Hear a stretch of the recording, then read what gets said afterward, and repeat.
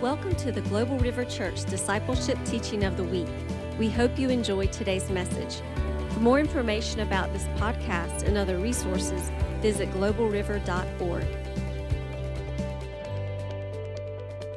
Well, we are in section number 6, actually week 6 of this at least 8-week journey that we've been on, Breaking Free, ministry team training. Just to those who may be joining maybe first time, I provided a copy of the Breaking Free book to everyone who was here that first couple of nights before we got locked down. We also have the ministry team training manual that we've been taking each of the modules from. And then I've had probably 35 some odd books of those who are forerunners. The purpose, if you remember from the first night, the Global River Church ministry team training, the purpose of this is out of Ephesians 4:12. We are to equip the saints for the works of ministry. And so that's what we're doing as fivefold ministry leads. And I shared really basically this storyline, this book is a love story and it's a war story. We're starting to get into the meat and potatoes of where we are, and we're really shifting towards the war side of this, equipping the saints for war. He says, He trains my hands for war. And so, Lord, I thank you that we're equipped. We know that we're in a war. Remember from that first couple of nights, the book of Revelation, chapter 12, says that the devil has declared war against all those who have the testimony of Jesus and keep the commandments. So we're in this war zone, but we're going to take the war to the enemy. Jesus said in 1 John 3:8, he says that John said this about Jesus, that Jesus came to destroy the works of the devil. In John 10:10, he says that he had come to give life in all of its fullness and in abundance, and the devil has come to kill, steal, and destroy. But we also know from John 14, Jesus said, I go to the Father, and greater work shall you do, because I go to the Father.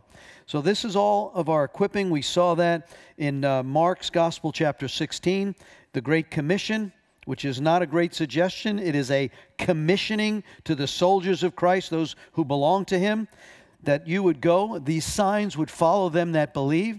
Not only bring that to the whole world, the testimony of Jesus, all that would confess Him would be saved, and all those who deny Him would be lost. But then He said these signs would follow. The first one listed is cast out demons in my name. Be able to handle deadly things without harm. Be able to lay their hands on the sick and they would recover. And at the end of that chapter, Mark 16, deals with, it says, the Lord co-labored with them. Some of the translations said, worked with them, signs following, and validated that the message that they brought was true. And so we're now into this place where we're really coming in. We've looked at, if you look at all the modules that we've covered now, pray that you're doing the reading. Stay caught up on the reading. I realize there's a lot, but we have now covered in the ministry manual, we covered the expectations of a ministry team person. What were the guidelines for prayer? We looked at the full gospel of Jesus. When Jesus died, He paid for salvation, healing, and deliverance. We looked at that. We looked at the basis, the biblical basis of that. And then we looked at the salvation model. We looked at the healing model. We looked at the words of knowledge. What is some of we taught last week on the words of knowledge? What are they? We're about ready to enter in. We looked again at the healing model. And then tonight we're going to look at module 10. What are some of the hindrances to healing? And then what is a curse? We're going to go into some detail on that. The reading materials, you should be through on that reading assignment that we handed out in our first week. We've now read the book of Ephesians 1 week. Week 2 was the book of Philippians. Week 3 was Colossians. Week 4 was 1 Timothy. And you should have finished 2 Timothy. This week we'll be reading into Titus, 3 chapters, the book of Titus. Then the book of James in week 7. And we'll look at the final book, the 1 John. Now you might say, well, Pastor, why all the book reading scripturally around these books? There's a strategic reason for this. Remember, the first night I said that you need to understand who you are in Christ. Your identity is paramount, especially when you come into the war zone.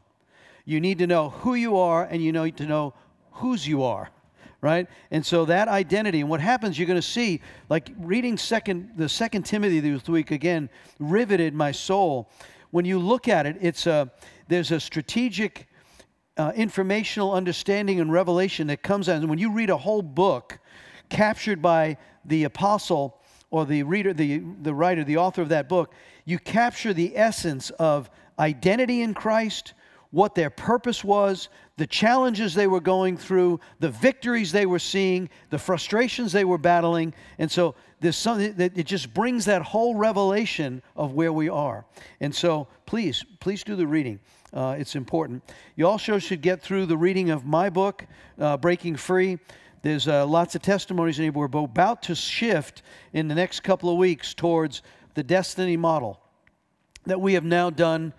Thousands of ministry deliverance of this type model in large settings, probably as many as 4,000 at one time in Tanzania, and then individually. But we've done thousands and thousands. We've been able to transfer that training and equipping model. And so if you'll follow this destiny model that's in the back of the Breaking Free book, you will find that you're able to find help for people.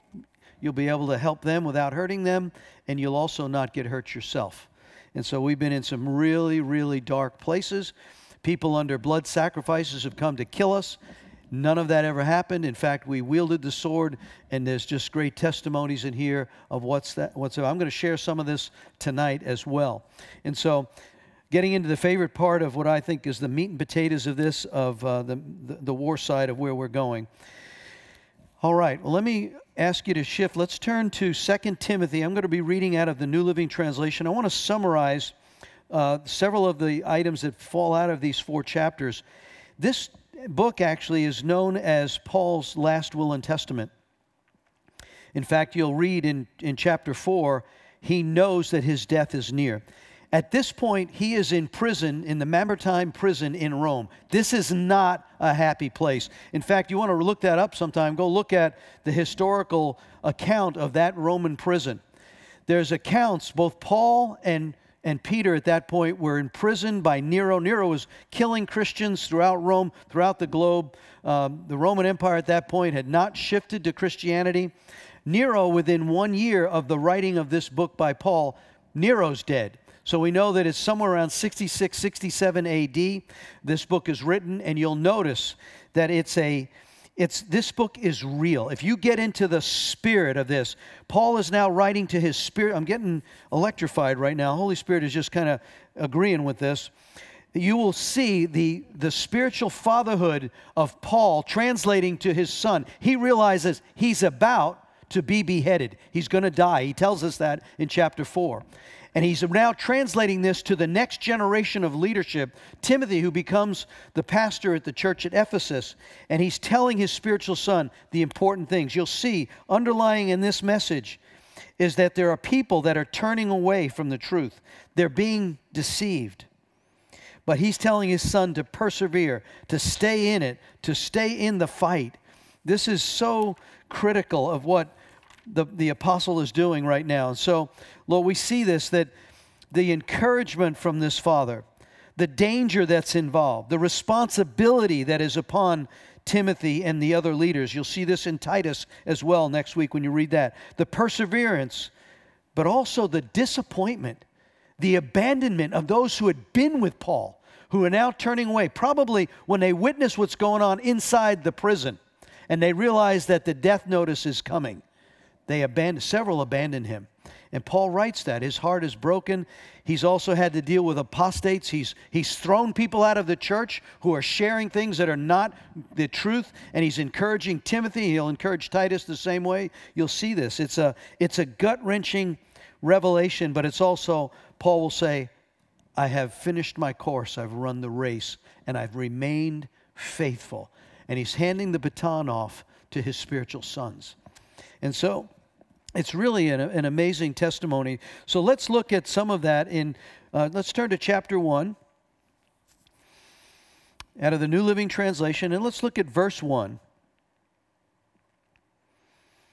Verse 1 and 2, we see here, he says, I've been sent out to tell others the life that he has promised to us.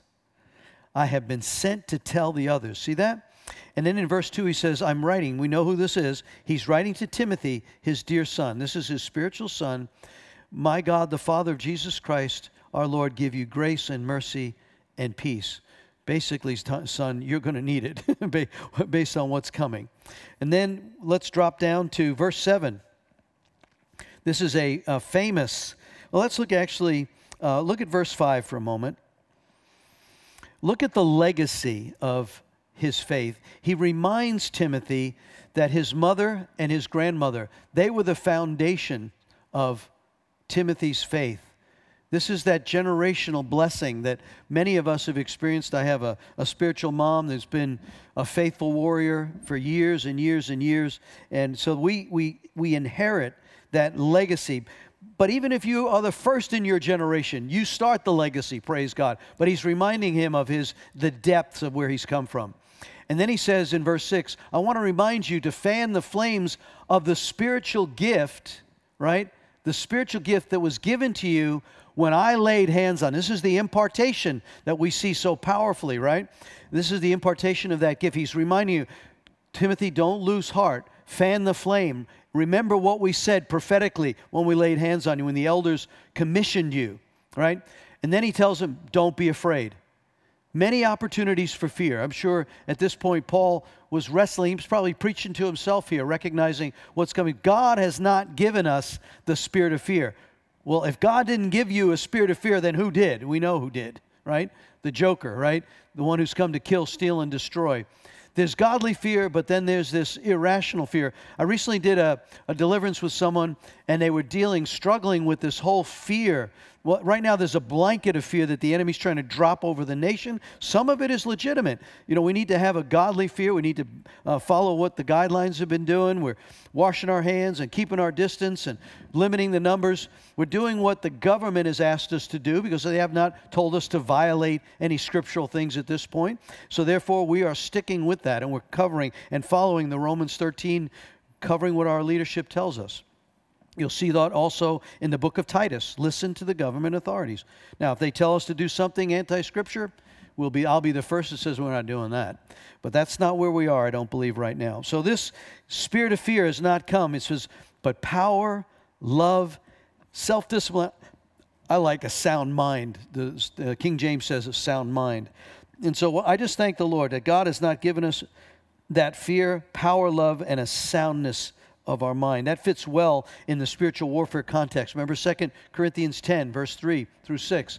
The weapons that we fight with are not carnal, not fleshly, but they're mighty to the pulling down of demonic strongholds, taking every thought captive. That's coinciding what Paul writes in Corinthians. He writes it here to Timothy. Timothy, you're going to have strength of mind, power and love that operates here. Let's look also in verse 8 and 9. 1 Timothy, there's no shame. Be ready to suffer. No shame. Don't be ashamed to tell others. Be bold. Don't be ashamed of the gospel, Paul tells us. Even though he's in prison, the strength that God gives you, be ready to suffer with me for the sake of the good news. For God saved us and called us to live a holy life. Man, if that message, if you listen, if you haven't, go ahead and go online, go to our website, go online and get Bishop Funsho's message from Sunday, that the Word became flesh. But underlying that was the Lord is coming back. I've heard it several times from different preachers this week in various places, that God is coming back for a bride that has no spot or wrinkle. It's time to work out all of our stuff, deal with our stuff, the hidden sins, become those that are seeking holiness and righteousness in His name's sake. He's coming back for a bride. In Revelation 19 it says, He's coming back for a bride who's made herself ready. See that in Revelation 19? Made herself ready by the good deeds. The garment she wears is actually the cleansing of the garment are the good deeds done by the church of Christ. Holiness and righteousness. Remember in Matthew 6:33, seek ye first the kingdom of God and His righteousness, and everything you need will be added. It's just these warfare principles that need to be grounded in who we are. But we got to pick up, we got to fight. I've been battling with some people this week on the phone. They're struggling with hidden sins, the tormentor, the seducing spirits that come in for drugs or alcohol or pornography or bitterness or resentment. Man, we got to get past all that. Come on. It's time to rise up, take out the sword, cut the snake's head off, and let's move into righteousness and holiness together. God is coming back for a bride that he sees as ready. But then he tells us in verse 14, carefully guard. Though the power of the Holy Spirit who lives within us, carefully guard the precious truth that has been entrusted to you and me. He's speaking to his son, but this is, again, these are the stories of a father saying, I'm about ready to finish my course. I got to give you the baton. And then he says, and then he goes on, he warns us, everyone from the province of Asia has deserted me. And then he lists Phygelus and Hermogenes. May the Lord show special kindness to Onesiphorus and his family. They visited, encouraged, they searched for me, even when I was in chains. So there's this accounting of those who abandon, those who don't keep the course, those who are apostates, teaching things that are not true. But then there's those that are standing with him. He says, carefully, Timothy, guard this. And let's look at chapter 2. Verse 1, he says, be strong. You have seen me teach as a reliable witness, right? And so we see in that second chapter of verse 1, be strong. You have seen me teach. Wow. You have seen me teach these things, and they are reliable in my witness. Now you, in verse 2, 2 Timothy 2:2, now teach these truths to other reliable witnesses who are able then to pass it on. So you've heard me. It's witnessed. These truths, teach them to other trustworthy people. Why? Because just like us who now have this truth in us, we are now entrusted with those truths to pass those truths on. Now teach these truths and pass them on. But recognize, endure the suffering along that comes with this. And now he talks about soldiering. This is the soldiering on part.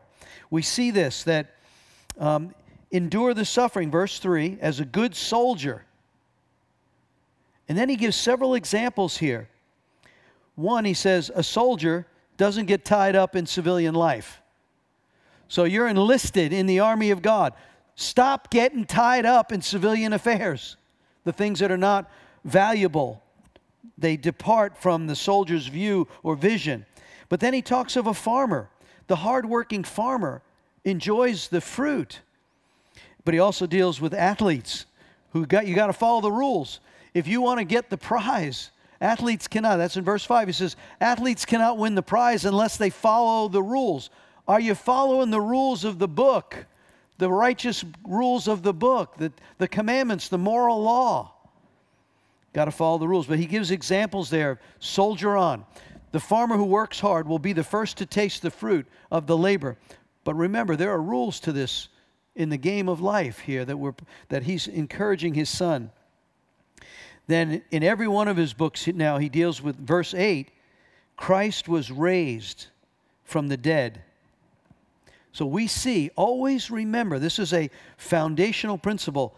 Our authority comes from the fact that Jesus Christ, this descendant of the King of David, raised from the dead, and this is the good news that we preach. This is that cornerstone foundational principle that all of our authority comes from him. Verse 9, he says, we preach this good news. I'm suffering here. I am suffering and I have been chained like a criminal. Now, some say that in the Mamertine prison, there was this lower chamber. In fact, I'm told through accounts of books I've read, many went stark raving mad. They would chain them in an upright position to those locations. But Paul would sing praises. There's accounts of him leading his jailers to Christ. So this is a powerful testimony. But here he is writing this testimony to his son in the midst of, I'm here and I'm chained like a criminal. And I'm willing to endure anything to bring salvation and eternal glory to Christ to those who God has chosen. And so this is a trustworthy saying. If we die with him, we shall also live with him. 2 Timothy 2:11. We endure this hardship. We reign with him, and we will also remain faithful. We cannot deny who he is. What a powerful... Are you getting this? This is his last will and testament. He realizes the curtain is coming down. But then he does some warning. Let's look at... he gives them this basic, don't deny him. We'll reign with him, right? But look at verse 14. Verse 14 and 15 of chapter 2. There must have been some arguments going on, these worthless arguments. And he says, stop it. Would you stop all the arguing of useless things, these things you're causing division about? It's useless. It's going to ruin you. You see that? He says, it can ruin those who hear them. Stop it.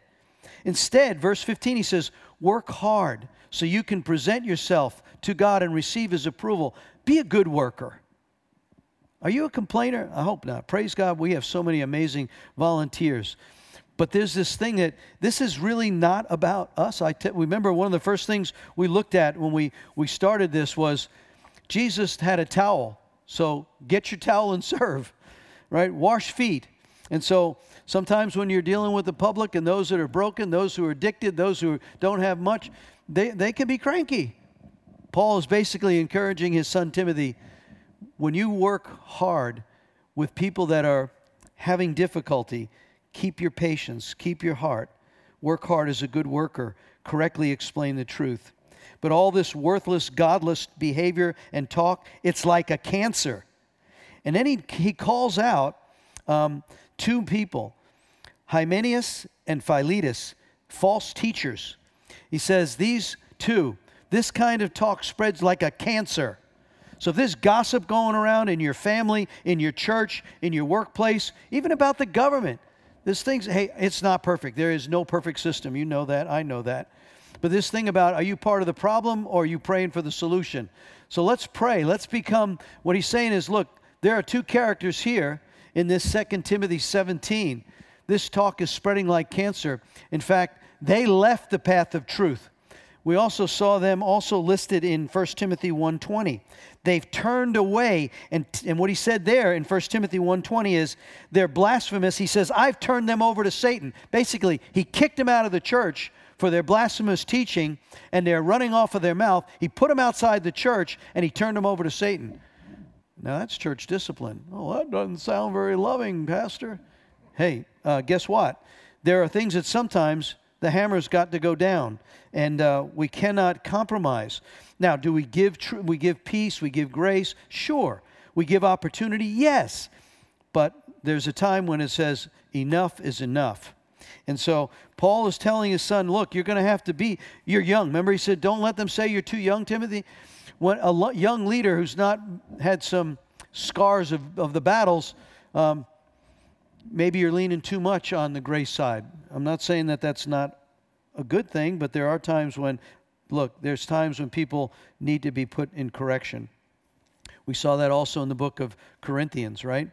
And so let's turn now to 2 Timothy verse 19, chapter 2, verse 19. The Lord knows who are his. I love this scripture. God's truth stands firm like a foundation stone with this inscription, quote, the Lord knows those who are his, and all who belong to the Lord must turn away from evil. In a wealthy home, there's some utensils. He uses an example here again. He uses the utensils that are gold and silver, for they're the precious ones. And then there's the ones that are for common use. However we find ourselves, there's times when we're serving in that place of bringing the trash out, cleaning up, and then there's times when we're serving in places of honor. He always told us, right? Don't come to the front, sit in the back, and be invited to the front. Those are all part of the principles of ministry team training. And so he goes on and he says in verse 22, run from anything that stimulates, listen to this, anything that stimulates youthful lust. That's a good message. I'm speaking to all of us right now. These things that sometimes come across us. Be aware of seducing spirits. Be aware of things that entice. Be aware of that thing that's trying to bring you. He's telling his young son, just, Timothy, run away from youthful lust. Instead, what do you do, son? Pursue righteous living, faithfulness, love, and peace. Enjoy companionship of those who call on the Lord with a pure heart. Well, you hang out, remember, a rotten apple in the bunch spoils the whole group. You've heard that one, right? So there's something about banding together with people of like faith, encouraging one another. We had our intercessory call this morning. We do that at 9:15 by conference call now on Wednesdays. Man, I am just inspired by those. The things that were coming in, it's that corporate gathering of prayer, praying for the nation, praying for individuals, praying for the government. It's just amazing what God does when you come together with people with pure hearts, with a purpose to join together. And then he says, verse 23, again I say, don't get involved in foolish, ignorant arguments that start fights. Man, I've been in church a long time, and in many different churches.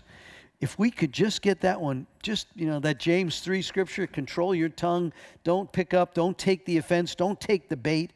We did that whole bait of Satan teaching from John Bevere. It's just really good. He hammers it over and over again because there's something going on in the churches that Paul knew this could derail the growth of the church.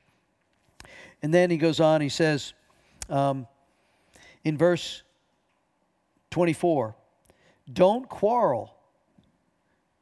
Be a servant, not quarreling. Be kind to everyone. You can underline that. Kind to everyone. Man, that's just hard. Be able to teach. Be patient with difficult people. Amen. We've had some of those even this week. Praise the living God. And so it's a test of the fruit of the Spirit. And we kid each other. It says, how's your fruit doing? Well, might be a little bruised right now, but Lord, thank you. We're pursuing that. We want the fruit of the Spirit, love and joy and peace and goodness and kindness, gentleness, faithfulness, mercy, self-control. We saw that a couple weeks back in 1 Corinthians chapter 12. And enjoy that companionship. So, gently instruct those who oppose the truth. Gently instruct those. Sometimes in our different small groups, we get into debates or the discussions around principles. And sometimes they can get pretty, you just get dug in. He's saying, look, settle down. Let's instruct each other gently, and let's pursue truth instead of letting pride or arrogance get in the way. I know the truth. You've heard this said, is some people love to tell the truth. There's something different about telling the truth in love. Amen? So let's, we want the truth to be told, but let's tell it in love. You're gonna win more that way than demanding compliance. But we won't compromise either. So there's. Now I want to read this whole chapter in chapter 3. This is so, I think, powerful in the warfare of where we are. Man, if Amos chapter 3 says the Lord doesn't do anything He doesn't first tell the prophets. The prophets are screaming all over the place about what's coming, that we're coming closer to the end. And so Paul warns his spiritual son what would be some of the dangers. He did that. Remember, we saw it in 1 Timothy. But now he picks up again, writes this letter a couple years later, his last letter, and he says the dangers of the last days. So let me call up chapter 3, verse 1. And so we see this, that you should know this, Timothy. He says, I want you to know this. You should know, Timothy, that in the last days there will be you might want to underline, very difficult times. I don't know what he had in mind or what he saw. For people will love only themselves. They'll love their money. They'll be boastful, prideful, proud, scoffing at God, disobedient to their parents, ungrateful. They'll consider nothing sacred. Man, when you look at some of the stuff that's on the internet that is degrading and mocking Christ, it just sickens and makes me angry. They'll be unloving and unforgiving, slanderous, slandering others, have no self-control.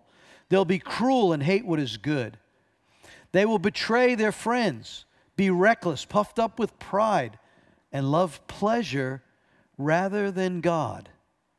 They'll act religious, but they'll reject the very power that could make them godly. Stay away from people like that, Timothy. They're the kind that, then he goes on, he walks this line about those who position themselves, get into other houses. There's an immoral side to this. These are kind that work their way into people's homes. They win the confidence of vulnerable women, burdened with guilt and sin, controlled by various desires. Such women are forever following new teachings, but they're never able to understand the truth. These teachers oppose the truth that is just as, now he deals here with Jannes and Jambres. If you remember from Moses, these were the two magicians when Moses approached Pharaoh. These were the two that were able to do, and this is important from a witchcraft point of view. Remember the John Ramirez teaching, the power that Satan has power, just doesn't have power over the blood-bought believer. We saw that in spades, right? So he says, here's the Jannes and Jambres. They were the Pharaoh's magicians. And if you remember in the first several plagues, one, when Moses throws his staff down and it turns into a snake, these two magicians, they take two staffs and they turn into two snakes. They could pursue with power, signs, and wonders. Of course, Moses' snake swallows theirs, trumps the devil, right? They also do the blood. They're able to manufacture the blood in the water. And then also the frogs, I believe was that third. And yet, after that, as the plagues go higher, God is in charge. And they no longer, Satan's power is limited. He has power. Remember that. He has power. He just doesn't have power over me or you unless you give it to him. And we've exercised that. We want to understand that as we move forward. So let's go on. It says, they're depraved minds and they have counterfeit faith. He's saying those who have weaseled their way and are not telling the truth. But you, Timothy, verse 10, certainly know that what I teach and how I live and what my purpose in life is. You know my faith, you know my patience, you know my love, and you know my endurance. Powerful, right? He says, then he goes on, he says, in verse 11, you know how much persecution and suffering I have endured. You know all that and how I've been persecuted, both in Antioch and Iconium and Lystra, right? He was stoned there. Riots broke out. They actually left him for dead one place. Many say he was dead. And yet, so Timothy was aware.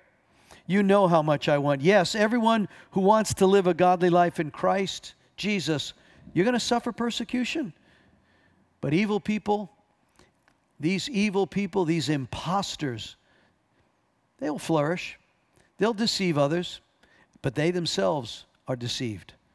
But you, Timothy, remain faithful to the things that you've been taught.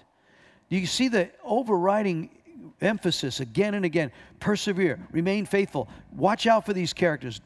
Stay the faith, stay strong. Keep the gifting operating. Remember what happened. Don't be afraid. Don't be timid. You've got a sound mind, power, love. You see what the Father's doing here. He's hammering this to us. You've been taught the Holy Scriptures from childhood, and they have given you wisdom to receive the salvation that comes from trusting in Christ. I love this scripture. This is one of those 2 Timothy 3:16s, right? Here's another 3:16 scripture.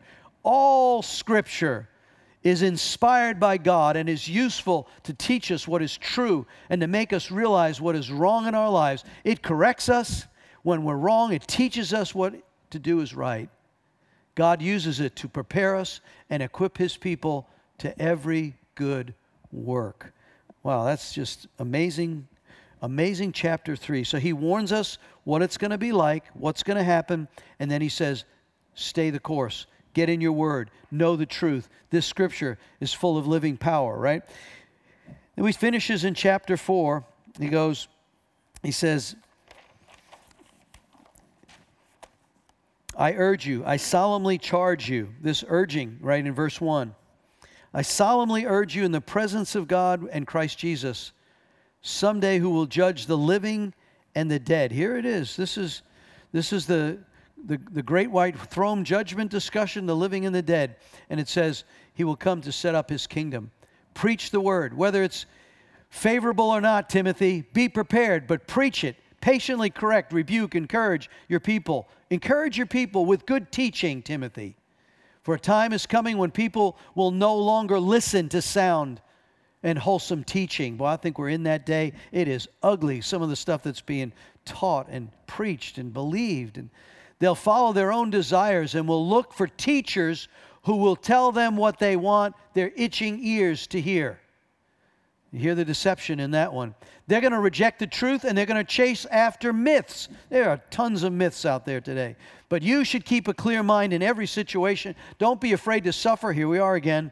Suffering, work hard at telling others the good news, and fully carry out the ministry that God has given you.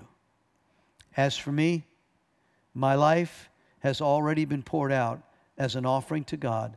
The time of my death is near. I have fought the good fight. I have finished the race. I have remained faithful. And now the prize awaits me, the crown of righteousness which the Lord, the righteous judge, will give me on the day of his return. And that prize is not just for me. It's all who eagerly look forward to his appearing. Timothy, please come as soon as you can.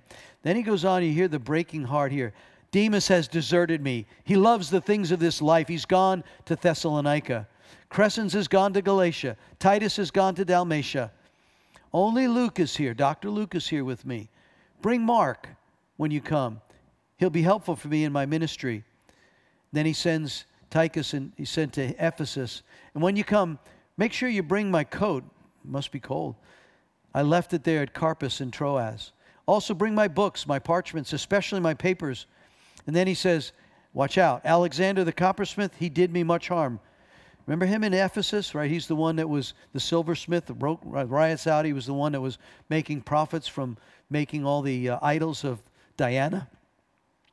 The Lord will judge him for what he has done. Be careful. He fought against everything that we had said. So he is, again, marking people that are not being faithful. Everyone who's abandoned me, it may not be counted against them. The Lord has stood with me that I might preach the good news in its entirety. And again, he's in this prison, and there's accounts in the historical records of him leading many to Christ in the prison. Then he goes and says, I know in verse 18, the Lord will deliver me from every evil. So I want you to see what a powerful, powerful book. And you see the purpose, the strategy behind reading that. You get the whole purpose in your battles, because the battles, every one of us has got stuff that we're suffering through right now. All right, I want to shift from that lessons learned from the book of Timothy, 2 Timothy. Next week, please read Titus, the only 3 chapters there. I want to look at, now in your modules, let's turn to Module 10, which will be page 10.1, the potential hindrances to healing. And you'll notice that both in healing and deliverance, there are things that happen. We're gonna fly through this because hopefully you have been reading along, marking up your book. It's a really good idea to mark up your book and identify those things I want you to see. But in summary, sometimes when we pray for healing and deliverance, there are delays, there are distractions, it's a war. You got to break through. So we'd like to look at what are some of the hindrances that we've experienced either in the mission field or here. Number 1 on that list is unforgiveness. Of all of my experience, that one's big. That's why we start out, you'll see in the Destiny model, when we do Breaking Free, the Destiny model, the first one on the list of the journaling that they do is, who do you need to forgive? Jesus said in Matthew 6, the Father will not forgive you if you do not forgive. Now that is riveting. So it's not whether you want to, it's not whether you feel like it. I'm sure Jesus hanging on the cross, when he said, Father, forgive them, they don't know what they're doing. That he didn't feel like it at that moment. But he was God. He knew the principle. He modeled that for us. So we can choose. We can will to forgive. Doesn't mean you have to go out to dinner with them and hang out with them and give them Christmas cards. No, there are boundaries you have to put up. I'm not endorsing anything there. That abuse is abuse and needs to be dealt with. But there needs to be forgiveness. Unforgiveness will block. Resentment. These are sisters that run with this. Resentment, anger, bitterness. Maybe a need for inner healing. You've been so wounded. When we deal with people who have had been abused or raped or brokenness or had things stolen from them or innocence taken, there's deep, deep inner healing that's needed, and that's part of the forgiveness process. We're going to go in great detail about the curse, and if you remember what I dealt with in Priscilla on our first in my book, Breaking Free, if you'll remember, you can turn. You don't have to turn there now, but you can look it up. Just make a jot there. What is a curse? Remember, my first deliverance is on page 49 in the Breaking Free book, where Priscilla, when my wife prayed for her, she was crippled. She'd had 8 surgeries. Nothing happened. There was a Macumba curse that had been placed on her family, paid for by the neighbor next door, went to the Macumba witch, got an endorsement, placed a curse on Priscilla and the family, and she received that spirit of infirmity, that crippling, spirit of crippling that came upon her. And when that broke, when she forgave and we broke, she got not only delivered, but she got healed. First the deliverance came, and then that miraculous healing that just absolutely riveted myself and my wife and changed me forever. When I realized the power of that, I said, God, we're going to be in pursuit of this. Teach me more. Then we list on page 10:1 there also generational sin, generational blockages. Past involvement in the occult, that's a big one. You saw that under John Ramirez's testimony there that we saw. We're going to look at more, maybe a lack of desire for healing or don't believe in healing. You know, God doesn't heal today. That could be a major hindrance. Freemasonry, we're going to look at the occult spirits. In fact, depending on time today, I'd like to go into some real good detail. If you've been involved in anything dealing with the occult, especially Freemasonry, Unto Death by Barbara Casada, or this is Jack Harris's book, Freemasonry. This is a 33-degree Mason at the highest level.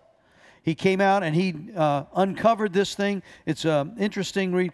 There are many, some that are listening by my voice right now, that if you've been involved, I have done prayer ministries on pastors and elders who have come out of Freemasonry. In fact, I had a pastor from another denomination come down. His denomination did not endorse Freemasonry, and yet he had elders on his board that were Freemasons. This is an apostasy.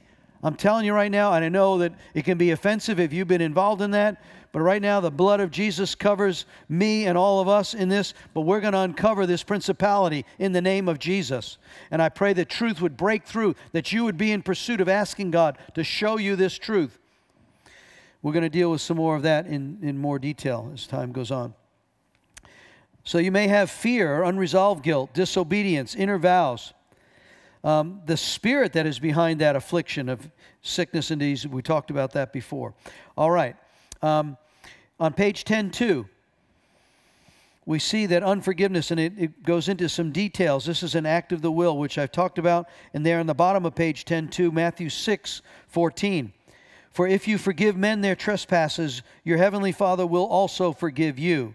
But if you do not forgive men their trespasses, neither will the Father forgive you your trespasses. I don't know how it gets any clearer than that. Woo.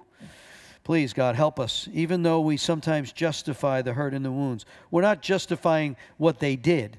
We're acting in Scripture at a higher level to forgive them for what they've done. We actually set ourselves free.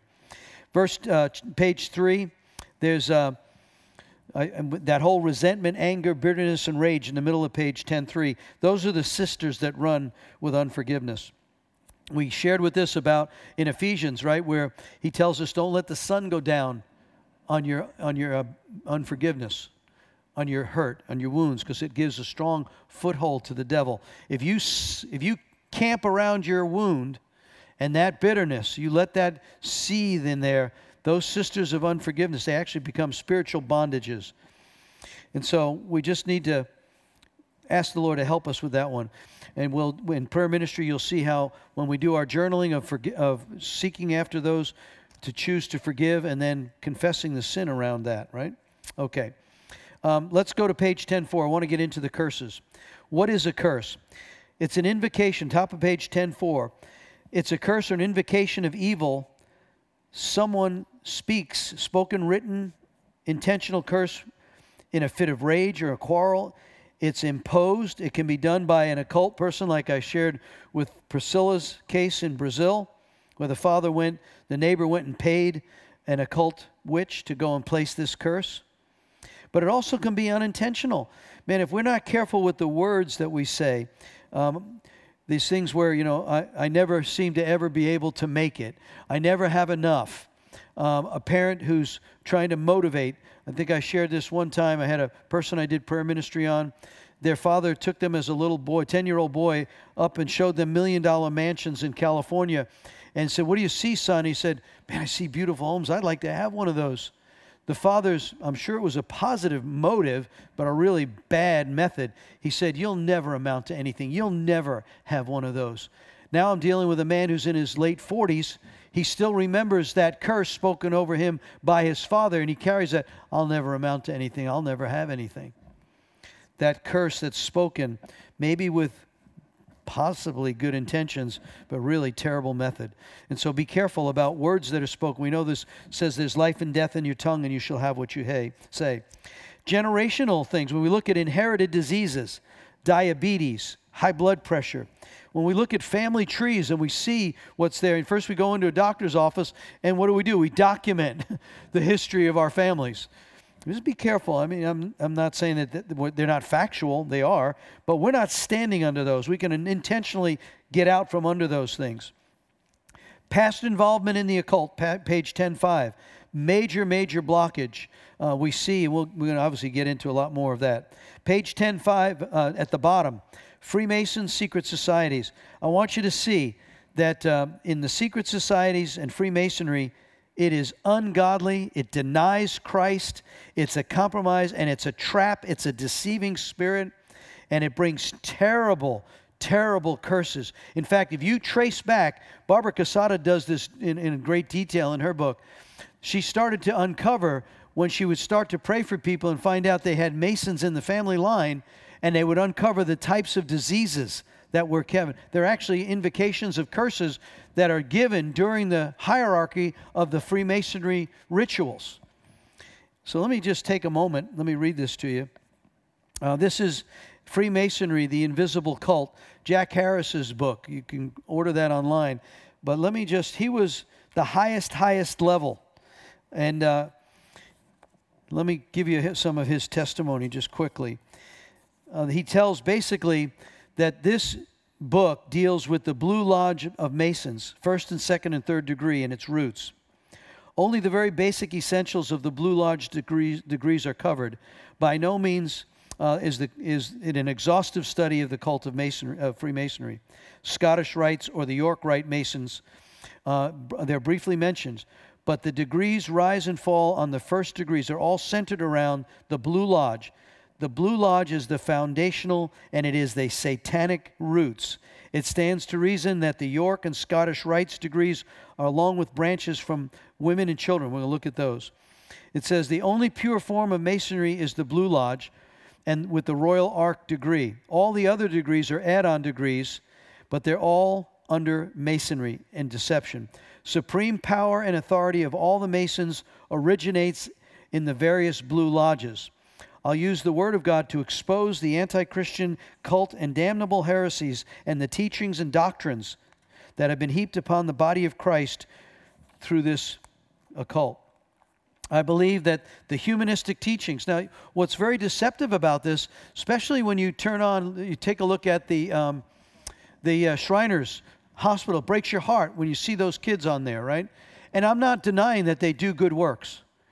But underlying that, remember what he said, be careful. Satan parades around like an angel of light. It looks good. But what's the underlying deception that's there?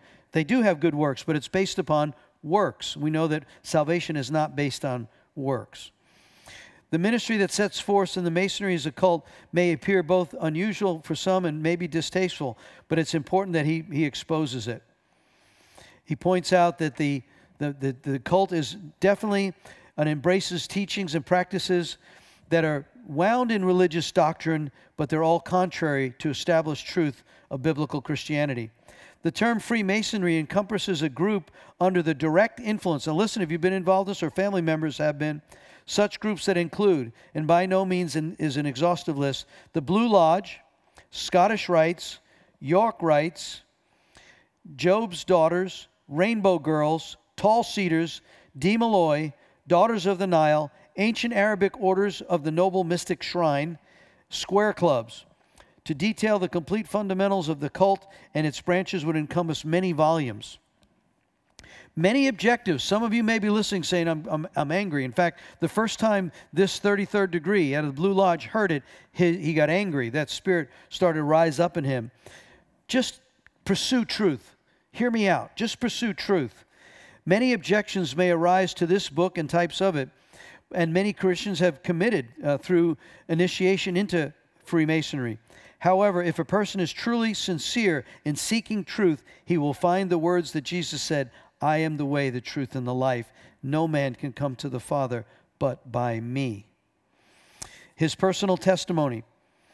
The reasons for me deciding to seek membership, he was struggling financially.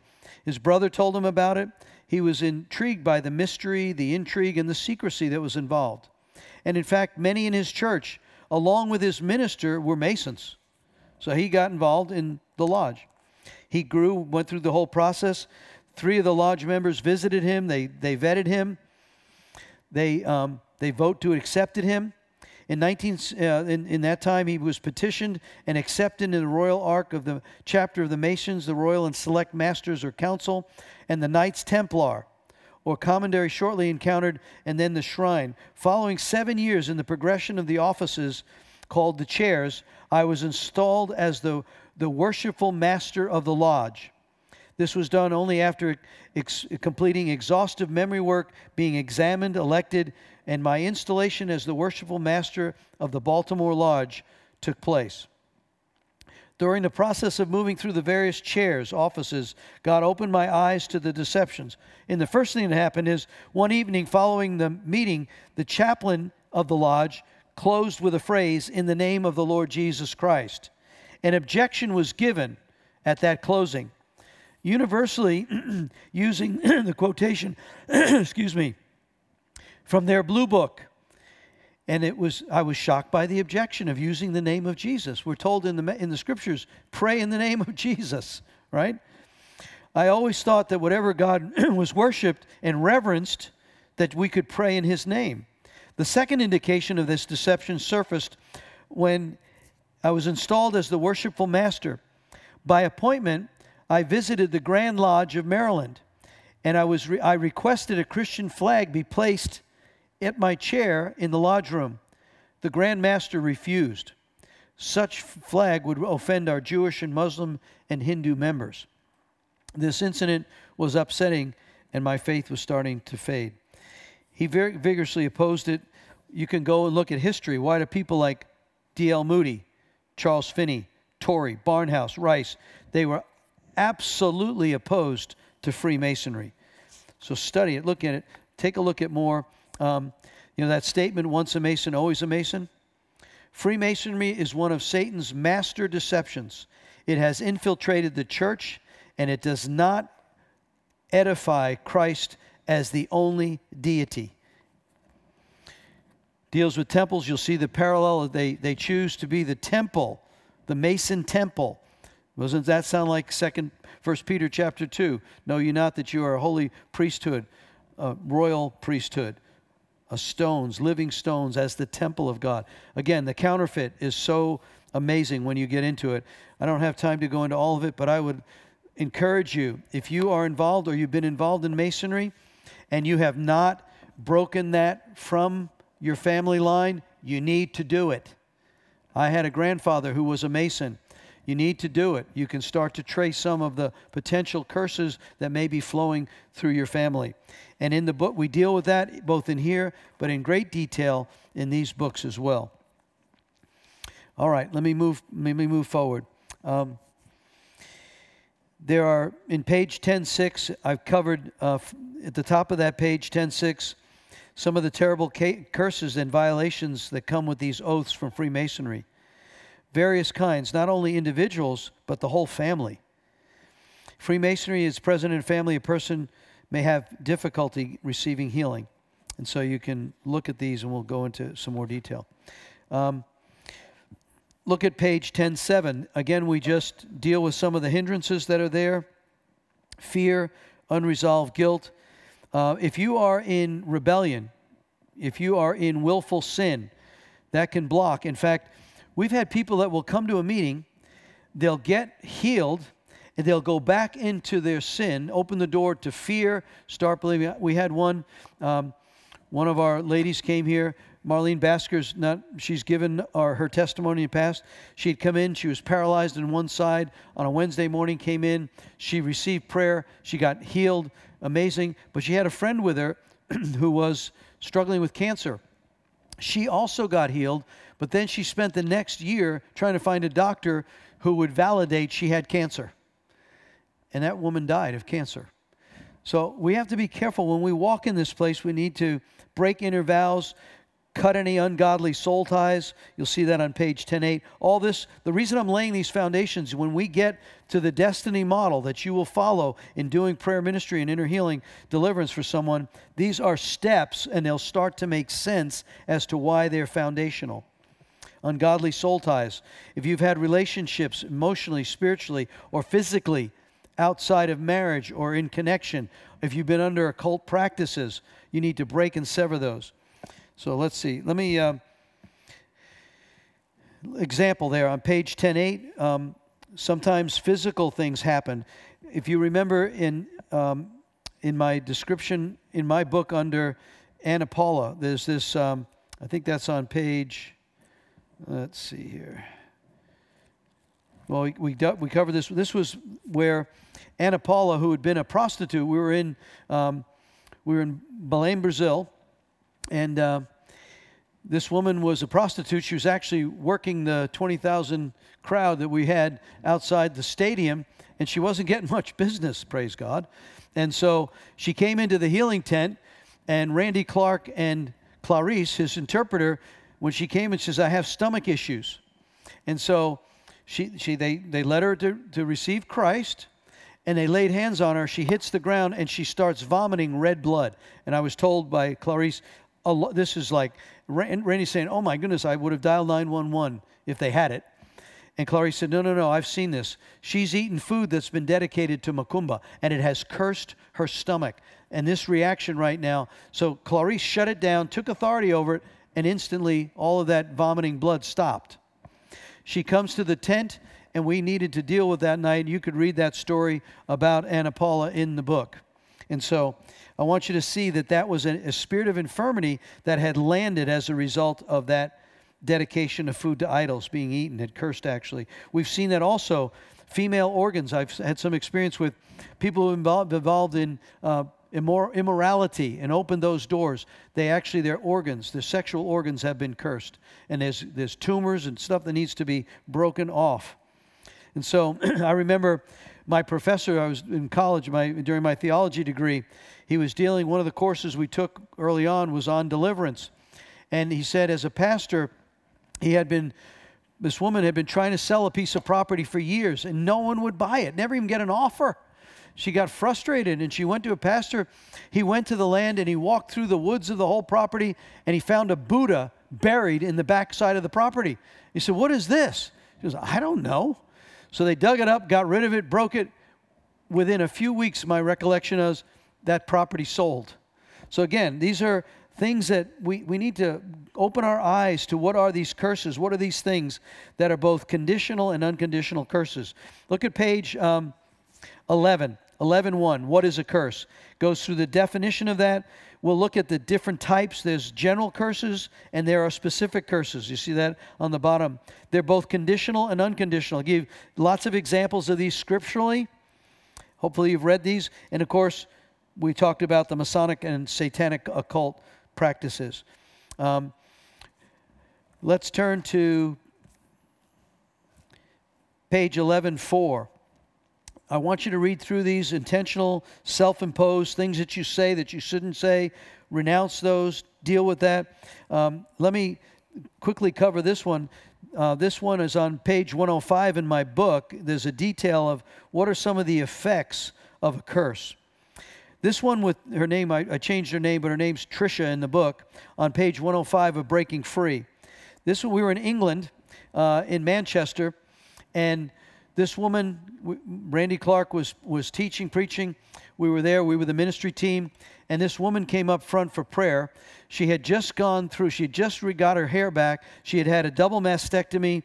She'd had chemotherapy. She'd had the surgery. She had breast cancer. Her life was a mess.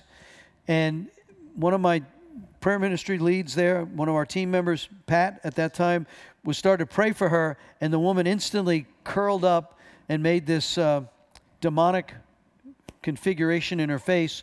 Pat knew what that was, called me over. I saw it. I said, okay. We did an interview. Remember, back to the interview process of both the healing model, and you'll see this in the deliverance model. We asked Tricia, I said, tell me a little bit about your story. She started to unpack the story. We said, look, why don't you come back recognizing this is going to be rather involved. Can you come early before service tomorrow, like 3 or 4 hours before, and we'll do a prayer ministry? And I recounted that in my book on 105. But in essence, what it was is she was a Christian for a long time. She had some sins that she had never confessed to anyone. James 5 says, confess your sins one to another that you might be healed, right? It's different than 1 John 1:9. Confess your sins to him. He's faithful to forgive you. We'll deal with that in more detail when we get to the model. But so there's this, she had not confessed some things. Actually, an abortion she had had, she didn't confess that. That came out as a word of knowledge to one of my first-timers in the ministry team deliverance there. Kind of graphically, doubled over in pain and said, oh, ask her about the abortion she had. She said, I've never told anybody about that. Dealt with that issue, dealt with some of the immorality. Come to find out that the way this door opened, there were those things that were doors that were there. But then she had been sharing at a Christmas Eve service, and a Wiccan group came to curse the church. So in Manchester, there are a number of Wiccans that come. They infiltrate the churches. They're cursing pastors and their families to die and the leadership there. So she's reading the Christmas story on Christmas Eve with 2 churches. And in the midst of that, she starts to feel sick to her stomach. She goes home. She's still sick at night. She wakes up in the morning. She steps outside her front door, and there's a cassette tape completely strung around her entire house. And I said, well, what was that? She goes, those are curses from the Wiccans. They followed me home. They must have been in the crowd. They cursed me. I said, well, what'd you do with that? She goes, I threw it away. So, well, she said, my life had fallen apart. My husband, he won a coffee pool at work, and they bought him a prostitute. I was so angry. My mother was so angry. I went on a Turkey vacation with my mother alone. She told me to go out with a man. I had an affair. My life fell apart. My children have been arrested. We're just a mess. I've gotten breast cancer. My life is a mess. You read the account of that, how God set her free. What an amazing testimony. And I didn't know at the end, after we had prayed and the demon had identified themselves and left, and she was filled with joy. Because of the surgery from the breast cancer, she couldn't raise her arms above that. We didn't know that. She didn't share that. But during our time of celebration of freedom, she raises her arms. She goes, I just got healed. So it's an amazing testimony of the power of curses that are not dealt with. You'll see that also when I deal with Sally's story.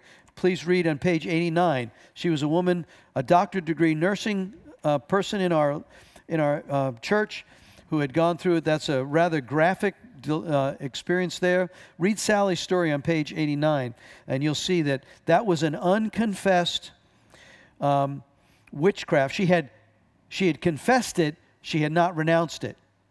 And her mother was a medium psychic from another country, and she had participated as a Christian. She and her mother had participated in going to these occult ceremonies. And a demon had attached itself, and it was trying to destroy Sally. And you'll see an amazing word of knowledge that we taught last week, a word of knowledge that both Pat and I had at that moment, set her free. And it was amazing. It was dramatic, but it was amazing. I love to see God show up in power like that. Okay, let's move on. On page 11.5 and 11.6, you'll see that some of these things that come out, the origins of these curses, by your own words, by a parent, by participation, by rebellion, by continuing to walk in the sin patterns, right? On page 7 and 8, we deal with more with the secret societies, some of the vows that are there and how they bring curses. And so we just want to encourage you. If you look at the top of page 8, you'll see some of the issues that come out of the curses from the vows that are taken during the Freemason ceremonies. Incurable diseases, illnesses, divorces, accidents, premature deaths. One of the rituals that Barbara Casada deals with in Unto Death is this difficulty for breathing associated with that. There's a noose that's put around your neck. If you tell any parts of the secret of that society, then this will come upon you and your legacy family. It's just demonic. It's ugly. All right, turn page 9. We deal with how can you recognize if a person is under a curse? Well, one is the interview process. We just dealt with that. Let me deal with one more deliverance. This is dealt with Janilda. She was in my book. I deal with this one. This is on page 125, Janilda's testimony. Quickly on this one. This one deals with how does the legacy of sin or the sins of the father visit to the third and fourth generation. And so we see here, this is an interesting whole teaching. I may preach on this in a few weeks. But it's, in this case, we had a 14-year-old girl. We were in the largest evangelical church in Madrid, Patel Ministries. My great friend there, Elliot Tepper, invited us in. We were doing prayer ministry on 250 of his key leaders. And we were doing, that night, worship started. Well, this mother who was part of the ministry team at the church in Spain, she'd been a Christian about 7 years. And you can read that story in the book on that page. And I told you that's on page 125. You can get the details of it. But in essence, let me give you this. The mother kind of dragged her 14-year-old daughter. The daughter had been manifesting in such crazy things at home. She drags her to church. And in the midst of our worship, we hadn't even started teaching or anything. In the midst of the high praise and worship, the 14-year-old girl hits the ground. She's manifesting. She's pulling her hair, banging her head against the floor. The mom's crying. We get diverted over there. Myself and several of my team members escort her out during the worship, get to a private room. The mother's acting as our translator. And we realize that she's now under she's above the age of reason. She's 14. She's one of her own free moral agents at that point. But the mother's there, and we're starting to pray, and we're not having any breakthrough. The young girl, is still in this almost catatonic state, not answering, not even there, just out. Eyeballs rolled back, and the mother's crying. So I finally said, oh, wait a minute. Well, I need to find out what's authorizing us not having authority here. So I took the mother aside. The mother informed me that she was born out of wedlock. Janilda was born out of wedlock. Janilda's father and the grandfather had pressed both the mother and Janilda into, had pressed the mother into prostitution. She'd been involved. The grandmother was into witchcraft. So I said, are you willing to renounce? She says, I've confessed this. I said, are you willing to renounce that? Forgive your father. Forgive the father of Janilda. Forgive the grandfather and break this. We went through a very rapid renouncing, confessing. I went back, and there was instant response. At that moment, the 14-year-old girl, as soon as she started to cry. We took authority over that. We broke that off her. It was a glorious, glorious moment. It actually didn't take all that long. It was less than an hour. At the end of that, my friend Papa Phil, who's in heaven, I pray he's listening right now, the great cloud of witnesses, he had this big heart. He realized he leads her to the Lord. The little 14-year-old girl, there's this joy that comes all over. He had this gigantic heart. And he ends up slipping her a $20 U.S. bill, which, we didn't recommend you do. But he says, hey, this is your birthday. This is your spiritual birthday. Go and buy something you want. And man, it was just one of these glorious moments. But I want you to see there was a blockage that had impacted even the next generation. This little girl was under. And God, I don't have time to unpack this now, but let me just give you can look this up. There are 3 Hebrew words that are dealt with here in this Exodus 34. You see the top of page 11:9, where it talks about sin, transgressions, and iniquities. Those are three very different specific Hebrew words. It's important that we understand the difference. Let me quickly, the Hebrew word for sin is shatah, C-H-A-T-T-A-A. It means miss the mark. So you commit sin, you've missed the mark. But there's another level, and this is the depths of this. Pesha, P-E-S-H-A, is transgression. That's the willful sin of rebellion. Right, when you sin, you've rebelled. But when you willfully rebel, there's this, I know the truth, but I'm not doing the truth. I'm going to continue to do what I want to do, and I don't care what God's word says. That's rebellion, right? That's a level of transgression that is deeper than sin. But the worst of all is the iniquity. Iniquity means twisted character. It's the Hebrew word awan, A-W-O-N. That iniquity means you have so far gone down, missing the mark of willful rebellion, you have now become a twisted, rebellious character. It is the essence of sin. That's why when you look at the top of that page, Exodus 34, it says that, let me read all, and the Lord passed from him and proclaimed, the Lord, the God is merciful, he's gracious, long-suffering, abounding in goodness and truth, keeping mercy for thousands, forgiving one, iniquity, forgiving transgression, and forgiving sin. But by no means, clearly the guilty, visiting the iniquity, the twisted character of the rebellious fathers upon the third and fourth generation. In fact, it goes on, it says in Exodus 20, verse 5, where it talks of the blessing to 1,000 generations, but I will curse to 3 or 4 generations those who hate me. That's iniquity. So there's a depth of this thing. The devil has visitation rights to the iniquitous, those who are twisted in their character, who hate God. That consequence comes on families. You got to be the man or woman that stands up. And that's why when we deal with this as soldiers of the cross, and I'm getting zapped right now. God, thank you. Holy Spirit likes this. When you take back the ground and when you stand there and you tell them to renounce the iniquity of the fathers, something powerful shifts and they come under the blessing of 1,000 generations. The man or woman of peace now enters the family. That's just powerful. And so, all right, running out of time.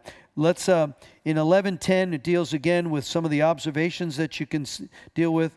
You can look at page 49 in the book and deal with, on that page there, about Priscilla, that demonic spirit that was present, that had a crippling and a spirit of infirmity. Then we deal with in 11:11, how do you break the curse?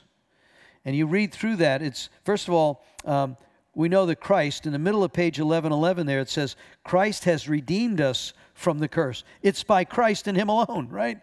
Having become curse for us.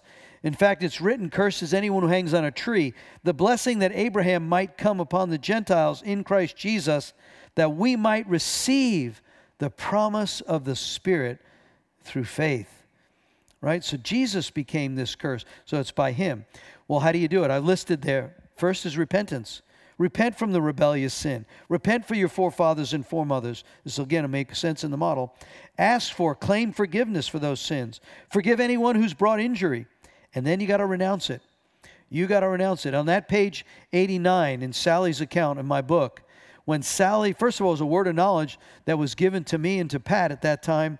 Remember the black seeds in the burlap bag Pat saw? And then I heard in my spirit man, generational witchcraft. Sally wasn't even going to bring that up in her she had confessed it, that she'd been to a ceremony of the occult practices with her mother.